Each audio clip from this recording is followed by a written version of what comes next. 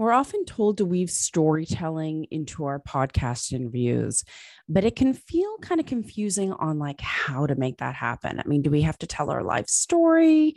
Do we have to tell stories about clients? Like, how do you actually do it? So I chatted with podcast expert Graham Brown of Pickle and Co. They're an award-winning corporate podcasting agency, and I really loved his approach to storytelling. He calls it agile storytelling. And he shares his process, the outlook, how it influences and affects the psychology of people listening. And he also shares his three-box storytelling technique and advice on finding your start before your why. So let's take a listen to our chat.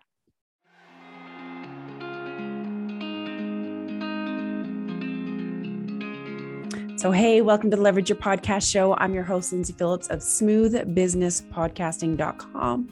My goal is to help you leverage podcasting to skyrocket your visibility, authority, and business by sharing insider secrets from podcast industry experts, including myself, who have created a successful business through podcasting. So let's dive in. Hey guys, it's Lindsay with Smooth Business Podcasting on the Leverage Your Podcast Show. And today I have with me Graham Brown, the owner of Pickle and Co. It's an award-winning corporate podcasting agency, and they're pretty cool. They're like AI powered. You have so much knowledge, Graham, branding, storytelling. You're an author. And I love what we're going to talk about today is storytelling, because I feel like it's such this big buzzword and everyone's like, ooh, but then they don't really know what it means or what to do with it. Could be a little bit disempowering, can't it? A bit overwhelming for most people. And we were talking earlier, and it's like, for me and other people too, I'm sure it's like, okay, storytelling in a podcast. Okay, that means I have to tell everyone my story of how I came to be, my trials, my tribulations. It's like, and that doesn't sell products and services. No. So it's like, can you help dispel some of those myths? Yeah, I hope so. And thanks for the invite to the podcast. And I like what you say about your podcast. The bit that goes, podcasting can seem confusing at times. I'm reading your description, by the way, but it doesn't have to be. And I like that bit because I think people are confused, and you probably see this as well. People come to you, reach out to you. Hey, what do I do? How do I start? A big part of it is maybe, like you say, that people feel a sense of imposter syndrome. Hopefully we can talk a bit about that today. Yeah. Imposter syndrome. People feel, maybe I'm not Joe Rogan or I don't have his kind of guests on my podcast, or, I'm not Elon Musk. So who's going to listen to me and little old me, my story? So hopefully we can address that, because there's a big space in between, isn't it? Which is, absolutely. There's a lot of people out there who have stuff to tell. I know. To me, I'm like, as long as you're sharing information that's going to help one or two people and it's going to help them better their thing, whether it's weight loss or podcast production or whatever, is like, I just want to, and it's fun. Honestly, it's like podcasting is fun, but you want to help people propel their business and their life and improve them in some way. So so what is storytelling to you? Like, again, it's not necessarily my life story of my trials and tribulations and what I've overcome. Yeah. I mean, there are many ways to define storytelling. Lots of books written on it. I think even Harvard Business School have courses on this thing. Probably. Now. That's how, it's something that the C-suite should be doing. And I'm sure they're getting their credits for doing these courses. But what is storytelling? It's really, we all know from when we were kids, gather around, when you gathered around and they took you on a magic carpet ride, they took you to places. That's the magic of stories. There was very much that sense of make-believe, wasn't it? And then we grew up at some point and we started, I suppose we were motivated more by fear. We started editing ourselves, and maybe so true. We didn't really commit a little bit more of ourselves to that story, hit publish, maybe just backed off a little bit, maybe just made it a little bit more middle of the road. And all that make-believe disappeared. That's kids, they make-believe. And my son, I remember when he was like 5 or 6 years old, went to a birthday party, he went dressed up as a pirate. Kids love being pirates, don't they? What a cool thing to be a pirate, make-believe, that sort of swashbuckling world. And when we grow up, we kind of edit it down. We're fearful. I know. So the whole point of what storytelling is, it's really about how do you create those connections with people? Because that's what people really want. That's what they want, that involvement. They want that connection. It's an overused word, but they want authenticity. No, it's true. They want to know the real you. So the first thing people are going to do, hopefully maybe after they listen to this podcast with us two, is go and look at the About page on the website. That must be the most trafficked page, isn't it? People want to know who you are. Yeah. What are you about? What are your views on X, Y, Z? Or how did you get into this business? That's what storytelling is. It's an invitation to take people on a journey. And that's how I define it. And, it isn't just once upon a time. Yeah, that is. Yeah. The stories we remember, the three little pigs and all that. But there are, whether it's selling iPods, as Steve Jobs did, iPhones, raising money, selling, we're all in the business of selling or hiring. Mm-hmm. We're all telling stories at some point. That's true. And I guess the story doesn't necessarily have to be your trials and tribulations, but it can be why, or I could share stories about my clients and their successes and what they've overcome or how they've improved X, Y, Z.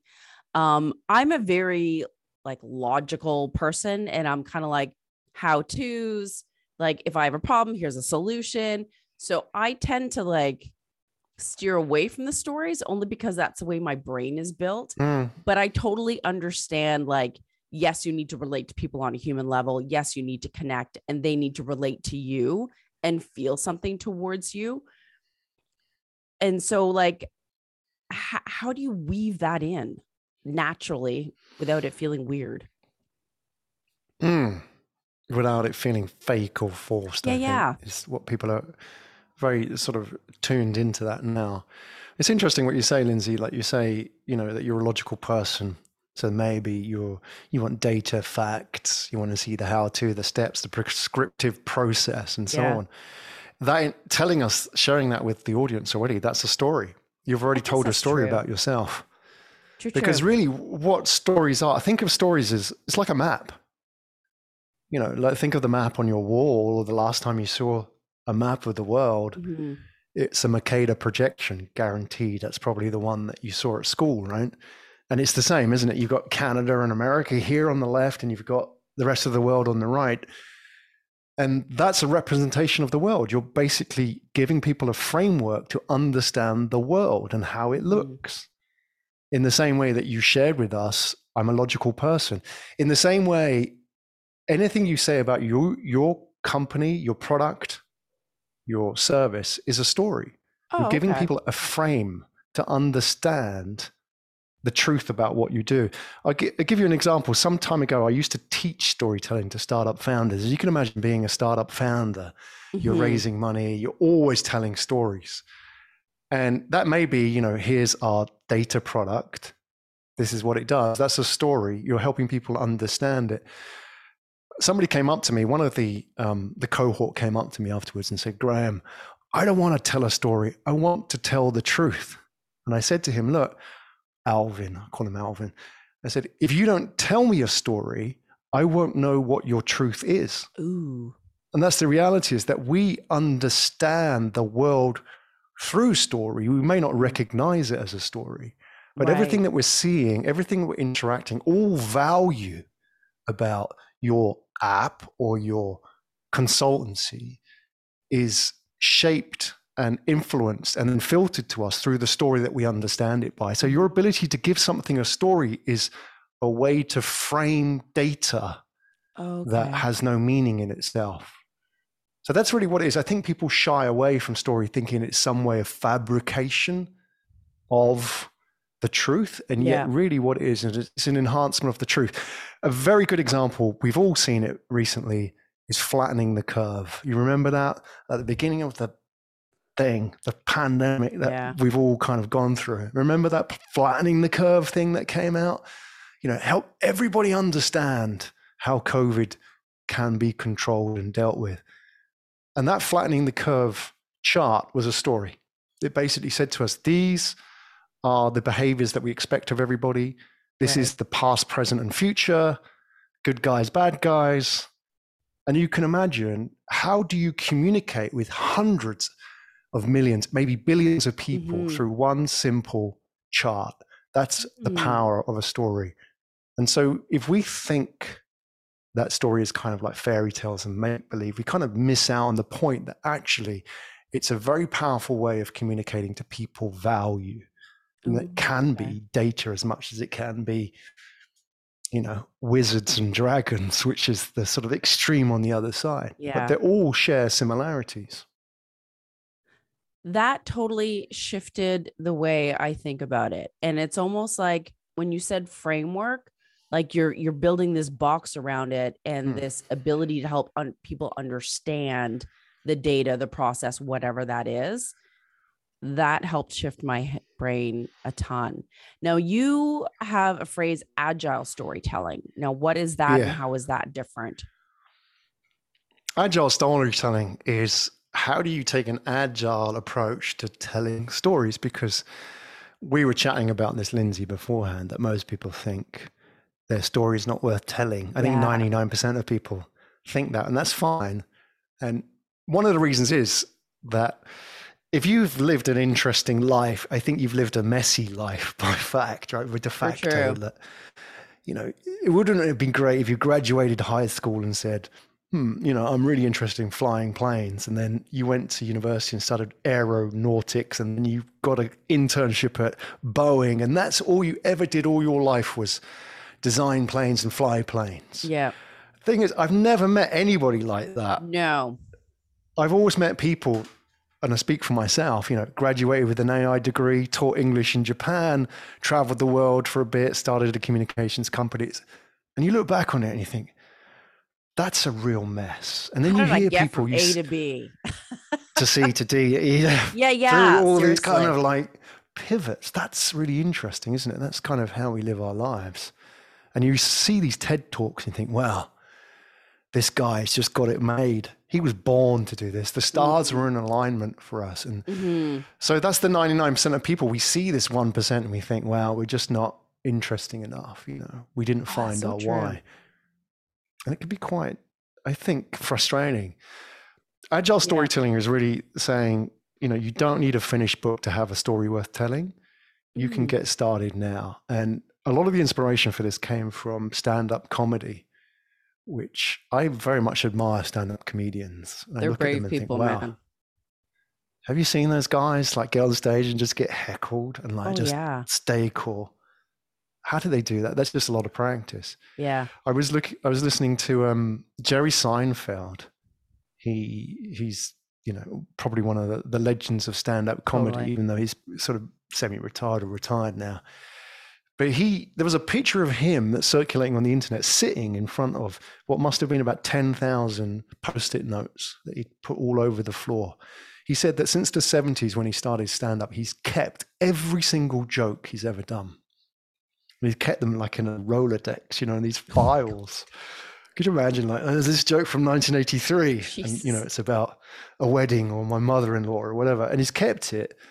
And that's the whole process of testing. So when you go on a podcast, I say to my clients, like, practice the 80-20 rule, which is 80% use your existing content, your refined content, your set, the stuff you're really good at, you've worked on, that you've tested, you know, people understand it, and then try something new, try a different way of delivering it, a different way of telling the story, different language, and get the feedback. Yeah. So if I say agile storytelling and people are like, you know, crickets, this like sound of silence, I don't get it. Then I get that feedback and I think, actually, maybe people don't understand that word. I'll try something else. But if you say to me, yeah, I'm really interested in agile storytelling, that's a bit of feedback. Yeah. And I think, okay, that worked. So I roll that up and then just keep test. Get on stage, commit your story to an audience and get feedback. Get on stage. Every single podcast is a stage, an opportunity to test. And that's the only way you're going to get better at this thing, is just keep committing and facing the moment of truth. Face rejection, you know, not just, you know, tell your co-workers or your family, and you go, oh, that's great. I like that story. You need to get real feedback, right? Yeah. And that's where you get better, in that uncomfortable zone or outside the comfort zone. That's true. And because not everyone either is like quick on their feet or can just pivot in any conversation. They're like, no, I need my 5 questions so I know how to answer them. And it's like, some people, it doesn't come naturally. Some people can chat. Some people go off way tangents. So it's like, I like your 80-20 rule and kind of testing and seeing the feedback. Cause you're right. I've been on podcasts and I think I'm going to talk about all of this. And then all of a sudden they're like, ooh, wait, that thing you mentioned, let's talk more about that. And so I'm kind of like, oh, people, I didn't think people would be interested in that one thing. And so I'm like, maybe I should talk about that more or change my talk a little bit. Do you know what I mean? To weigh that heavier. So I like that in getting feedback. And it's not like your podcast has to be this one talk and it's like the script and it's unchangeable. I've never quite thought of it that way, right? Like testing and getting that feedback in your storytelling or your talk.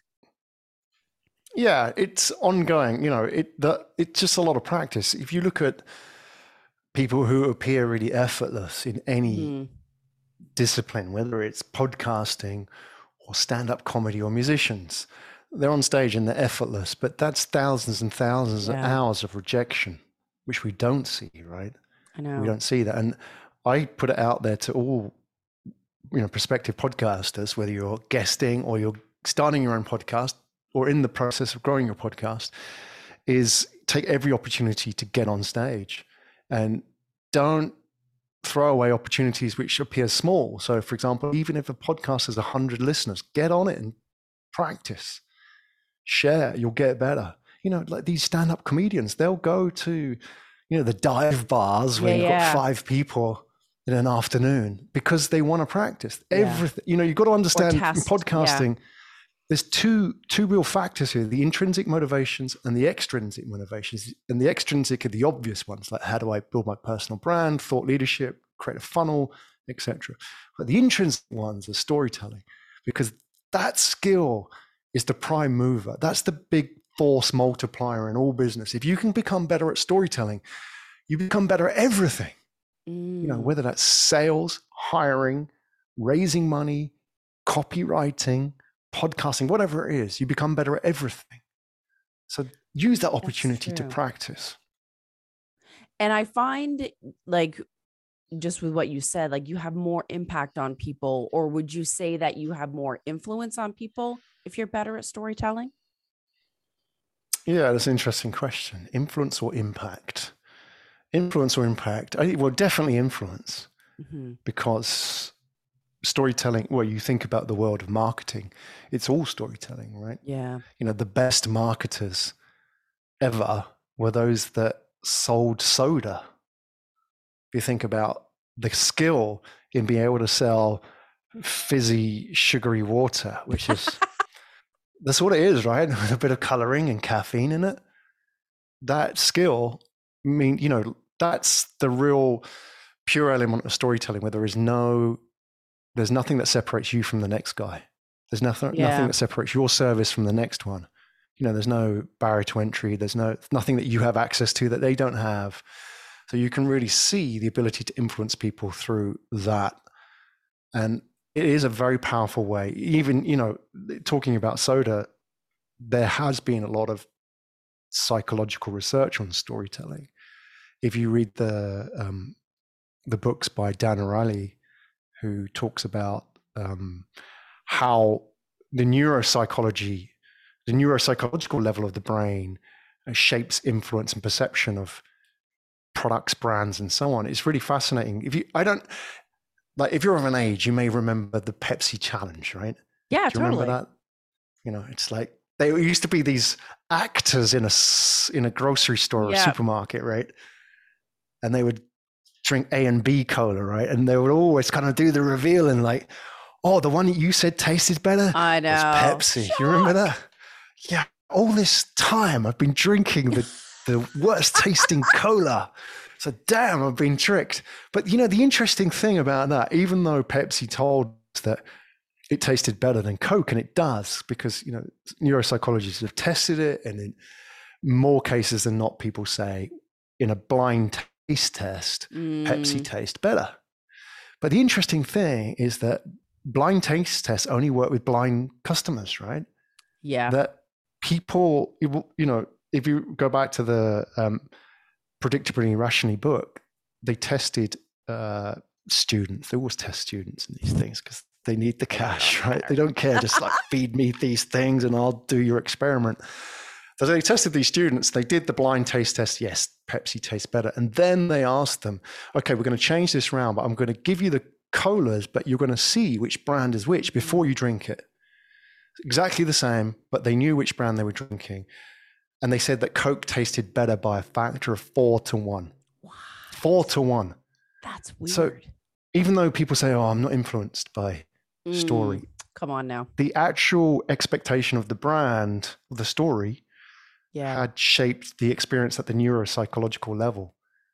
And interesting. That's the important fact, is that, and Seth Godin, it's like it changes your DNA or something.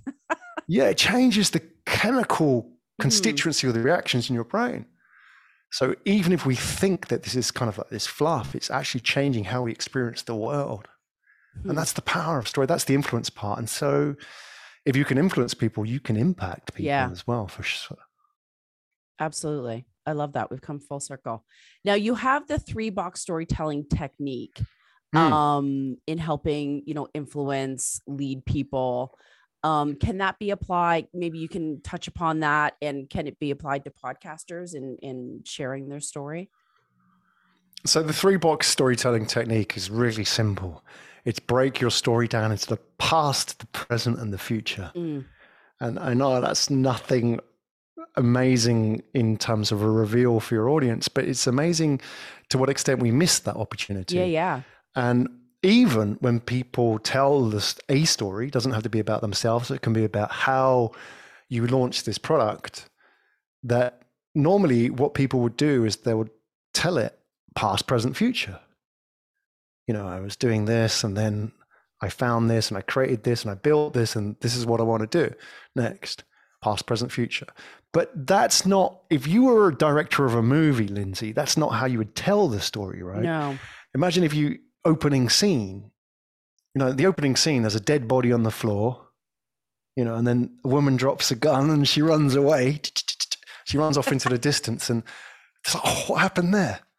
And that's the attention grab, something dramatic. There's a real sense of dissonance or, like disconnect or unease. Yeah, like what's going on? You want to know. And then the natural next step for the director is to take us back. How did we get here? So that's the natural instinct, to go back and say, well, boy met girl at college. This is when they were getting on. Everything was going well. And then, that kind of builds back up into this scene. So the point about a 3-box storytelling technique is to really break that down. And rather than say past, present, future, you do present, past, future. You give them the problem. This is where we are now. This is the dead body, folks. We have a problem.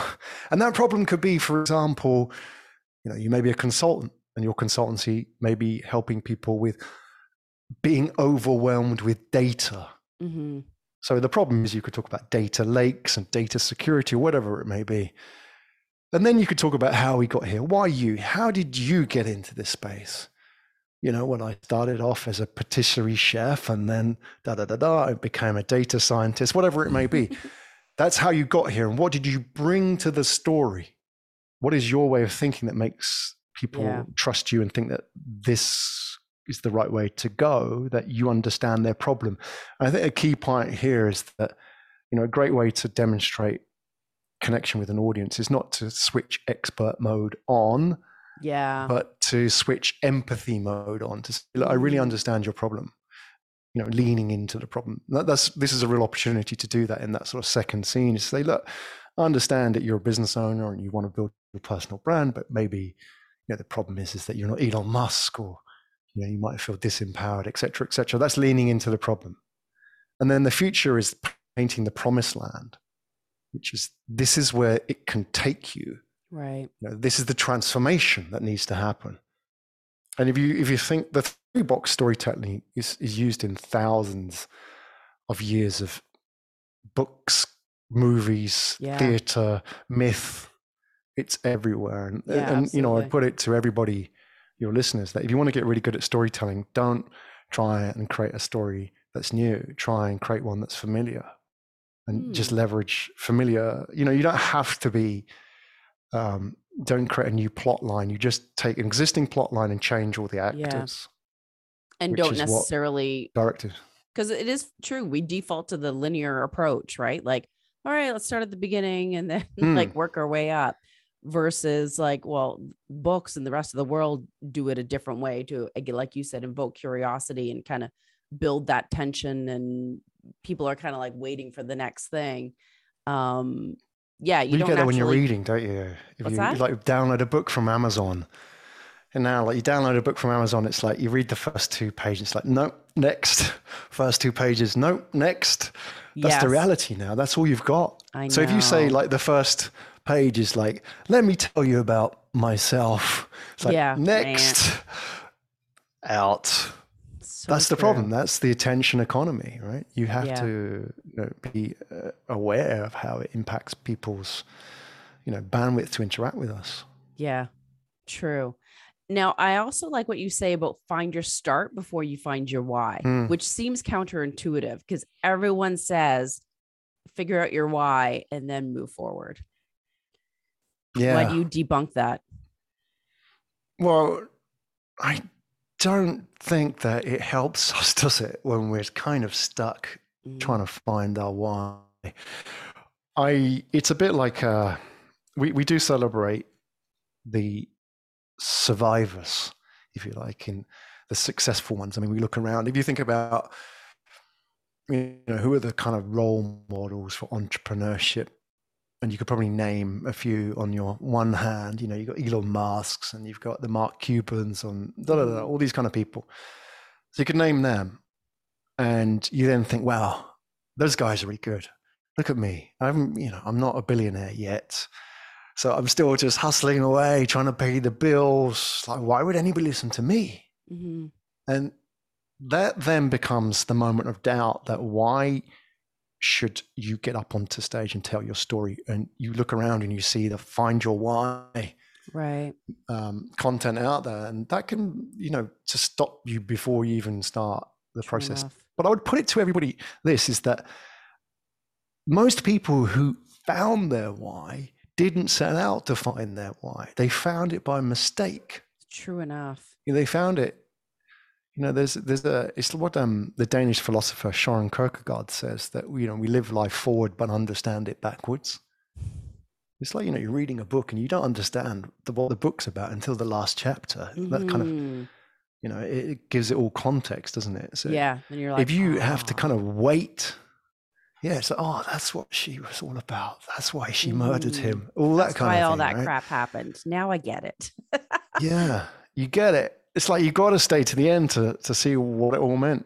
But that's the context, and we don't really understand things. Steve Jobs talks about joining the dots. And if you look at his life, for example, he didn't start out to create mobile phones that changed the world, right? He started out designing fonts or magazines, right? Dropping out of high school and out of university and just having a good time. There was no why in that. There was just a passion and just following your instinct. And a journey. So, the difference between just doing that and actually doing it in a productive way is having a process. Finding your why is kind of the end product, but the start is really start the steps and keep testing in an agile way. And then you can make progress. You're not just going to keep drifting off down rabbit holes of interest. So I can encourage everybody to get started and put it out there. Yeah. And makes more sense for me. I was always struggling with the fact that I studied AI, but was running a podcast agency. And for years and years, I didn't understand why. And I didn't understand. And if I didn't understand, my clients wouldn't understand why, right? And therefore, the only way to get through that was to keep putting it out there, and keep testing it, and eventually joining the dots on it. Look at everything that I've done in my career has been about storytelling and influence and understanding human behavior. And Right. that's how they all come together. So they're like two sides of the same thing, right? Interesting. Yeah, you're so right. And sometimes your journey and it's like, how did you get from A to B? And then you realize kind of like the purpose, the why. And yeah, you don't start a business. You may start a business with your purpose, but it can be hard to come by. And I would hate for that to make people hold back or not take action or not start a podcast or not start a business or whatever that may be, that it will come. So that's very freeing. Yeah. You only really understand when you start getting out your comfort zone. And, you know, that's the key here. You could, you know, if you think about personal branding, for example, and building it, is that you could, you know, you could spend 1,000 years posting on social media and get nowhere. Because, you know, the casino of attention is gamed against you, right? The house always wins. But if you create a podcast, start building an asset, attracting a following and a tribe of people around you, they will then help you find that why. They will then help you make sense of things because they'll reach out to you. This is what you get with your podcast, I'm sure, and I get with mine. Random people, I know they don't think of they're random, but the connections reach out, and say, hey, Lindsay, that episode you did about whatever, hit me here. It's like, wow. And you don't even know that you said, oh yeah, I've been listening to you for the last 3 years. And you're like, what? Every podcast. And I follow you everywhere. Those kind of connections, that's the authenticity at scale that you can create with a podcast that you cannot get anywhere else. And only, you can't sort of start with that level. You can't start at that level. You can't say, I want to build this tribe and I'm going to build this community and it's going to be about this. It happens very organically, but you have to start. Yeah. And that's why, you know, you've got to, with a podcast, you've got to commit to the long term. You've got to, you know, it's the whole storytelling process is not a destination. It's a life skill. Yeah. You know, you don't do this for 2 years. You do it because it's going to affect everything in your life, not just business. I love that. Do you coach your clients about storytelling when you launch their corporate podcasts? Like, do you weave that into their branding? Yeah, like more on technique as opposed to, because, you know, when you're dealing with these large corporates, there's not a lot of bandwidth in this. You know, you can't say, you know, I want you to change that logo, the bank logo.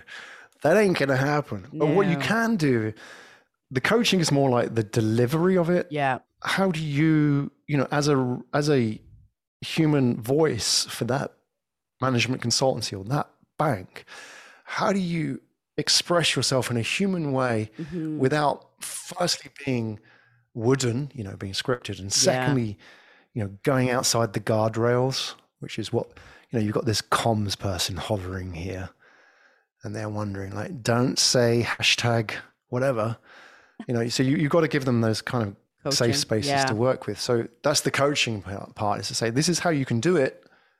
And this is how you can be human and connect and check all these boxes for the brand comms.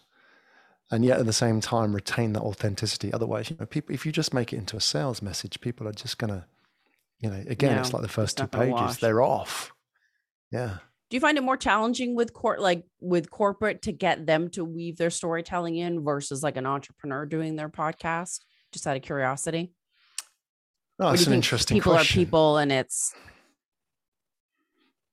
because I feel like corporate sometimes you feel like it's more stiff and they've got like professional guidelines, and like sometimes with the corporate, there's not like a person behind the business. So it's, but then you look at Coca-Cola that totally paints a picture and makes you feel certain things. So yeah, I'm just kind of curious on your take on that.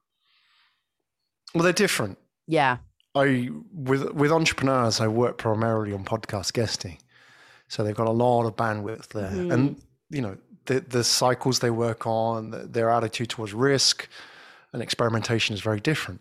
True. With a corporate, obviously you have these existing bandwidth and parameters, right? But I find, Lindsay, that with corporates, there's a much bigger uplift for a host or a guest who has, you know, firstly, they have a lot of content. Yeah. You know, if, for example, they've been in corporate long enough, they have a lot of experience. They've seen what's broken. There's some great contacts. They've written white papers, research reports. So they've got all of that.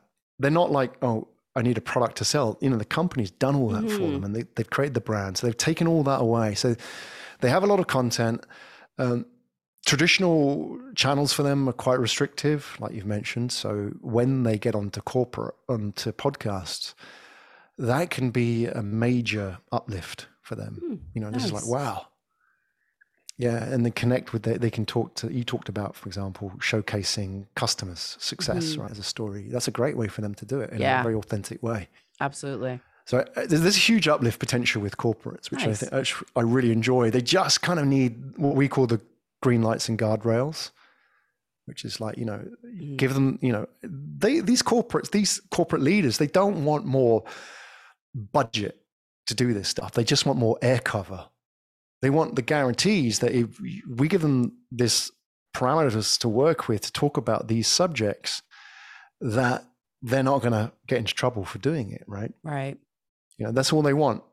That air cover, so that they can really talk in a human way. Yeah. And when they do that, that's like a real release. Yeah, yeah. You know, this is the first time they can talk about these things or like really connect with people, and I really enjoy seeing that, because that's kind of like, you create that little bit of human magic, which may not exist necessarily in traditional communications. I agree. That's the beauty of podcasting. And so obviously you help corporates and you have your guesting side of the business as well. So we will have links in the show notes, but tell everyone how they can find you. Yeah, I mean, I would say go to my personal website, because all the jumping off points are there. Yeah. Go to grahamdbrown.com. Graham, D for David, Brown. Without the D, it's a wallpaper website. Graham Brown, Graham and Brown. That's all right. Lindsay Phillips, you're going to go there and you're going to think a sandal maker. So there you go. Oh, is it? You just wish you were earlier in the domain name registration game. You could have sat on that thing, right? I was thinking about that as well. I was just probably a couple of years late on that one. Yeah. So Graham D. Brown. Yeah. And then you can see all the stuff about podcast guesting, about storytelling, and about podcast agency as well. You can take your pick. Yeah. Perfect. Well, I appreciate you having on. And I just realized I was so caught up in our conversation that I forgot to pause to share my favorite tool and my pun. So I will just quickly share my pun so that we can end with a laugh, Graham. So are you ready for this? Expectations. I know, right? The expectation's bigger than the reality now. All right. So how much does a chimney cost? How much does a chimney cost? Nothing. I don't know. Like, how am I supposed to? Nothing, because they're on the house. Is that a pun? That's a good one. Come on. Is that a pun or just a dad joke in disguise? I know. I love them. They're awesome. So on that one, I'll let you share that with someone today. And I appreciate the chat and our chance to talk about storytelling. And so you've changed my approach and my thoughts on it. So I appreciate that. Yeah. You didn't share the tool either, but then maybe that's find out next week, folks. There you go. All right. Have a good one. See ya. Thanks, Lindsay. Bye-bye. And that is a wrap for this episode of the Leverage Your Podcast Show. What is your next step? Head to leverageyourpodcastshow.com to listen to more episodes to get more insider secrets. And if you are now itching to take advantage of the power of podcasting and launch your own podcast, be sure to grab my free launch guide at launchyourpodcastguide.com. We'll see you soon.